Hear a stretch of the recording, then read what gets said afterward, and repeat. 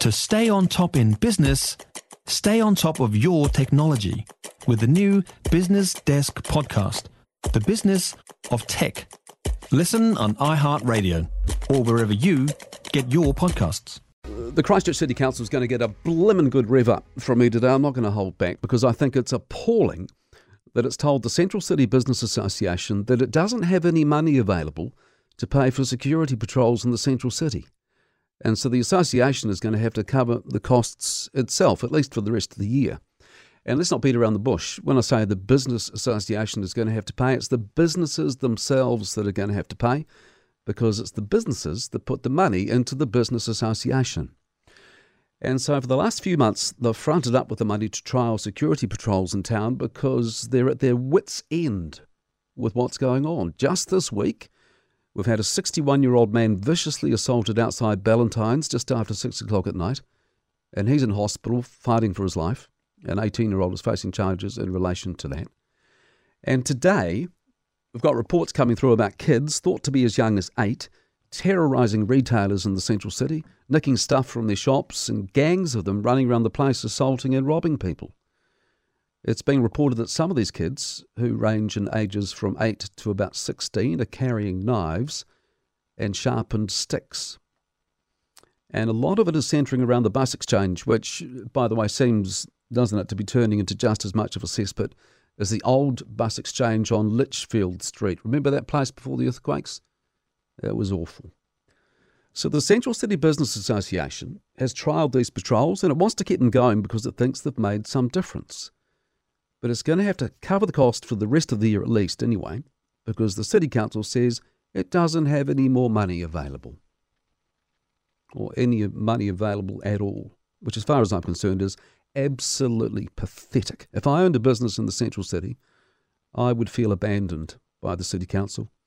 The same City Council which likes to bang on about activating the Central City and supporting businesses and getting more people into the area, blah, blah, blah, blah, blah. But I tell you what, if it's going to pull this stunt and tell businesses it hasn't got the money needed to deal with this problem, which is not only threatening the personal safety of the people who own and work in these businesses, but also threatening their livelihoods. If it's going to pull this stunt, then all the talk about it being a business-friendly council is just blah, blah, blah. Remember, this is the council that wants to spend $33 million beautifying the streets around the stadium site before there's even a stadium there. The council that wants to widen footpaths and slow down traffic. $33 million for that, thank you. The same council that's already turning a blind eye to the situation on Hereford Street. Remember a call we had the other week, might have been a couple of weeks ago, from a guy who runs a business there. And he told us that he has to close early because of the security concerns for his staff, which is consistent with the reports coming through this morning where one person who works in the Central City is saying that she's leaving her job, her retail job, because she just doesn't feel safe. As she says, just the sight of someone in a hoodie sends her heart rate, quote, through the roof. Another person working in retail in the Central City is saying today that she also has another job in Linwood, and working there is a walk in the park compared to working in the Central City. And here's how someone else who manages a vape shop in town is describing the bus exchange. I'll quote it for you. It's a beauty. Quote, he's saying that the bus exchange is a microcosm of all the rotten parts of Christchurch all rolled up into one place. End of quote.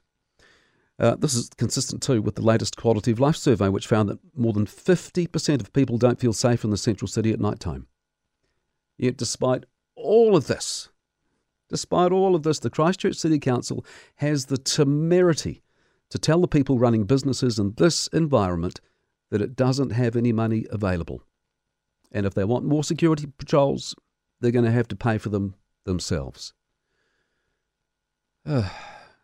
It is absolutely shameful.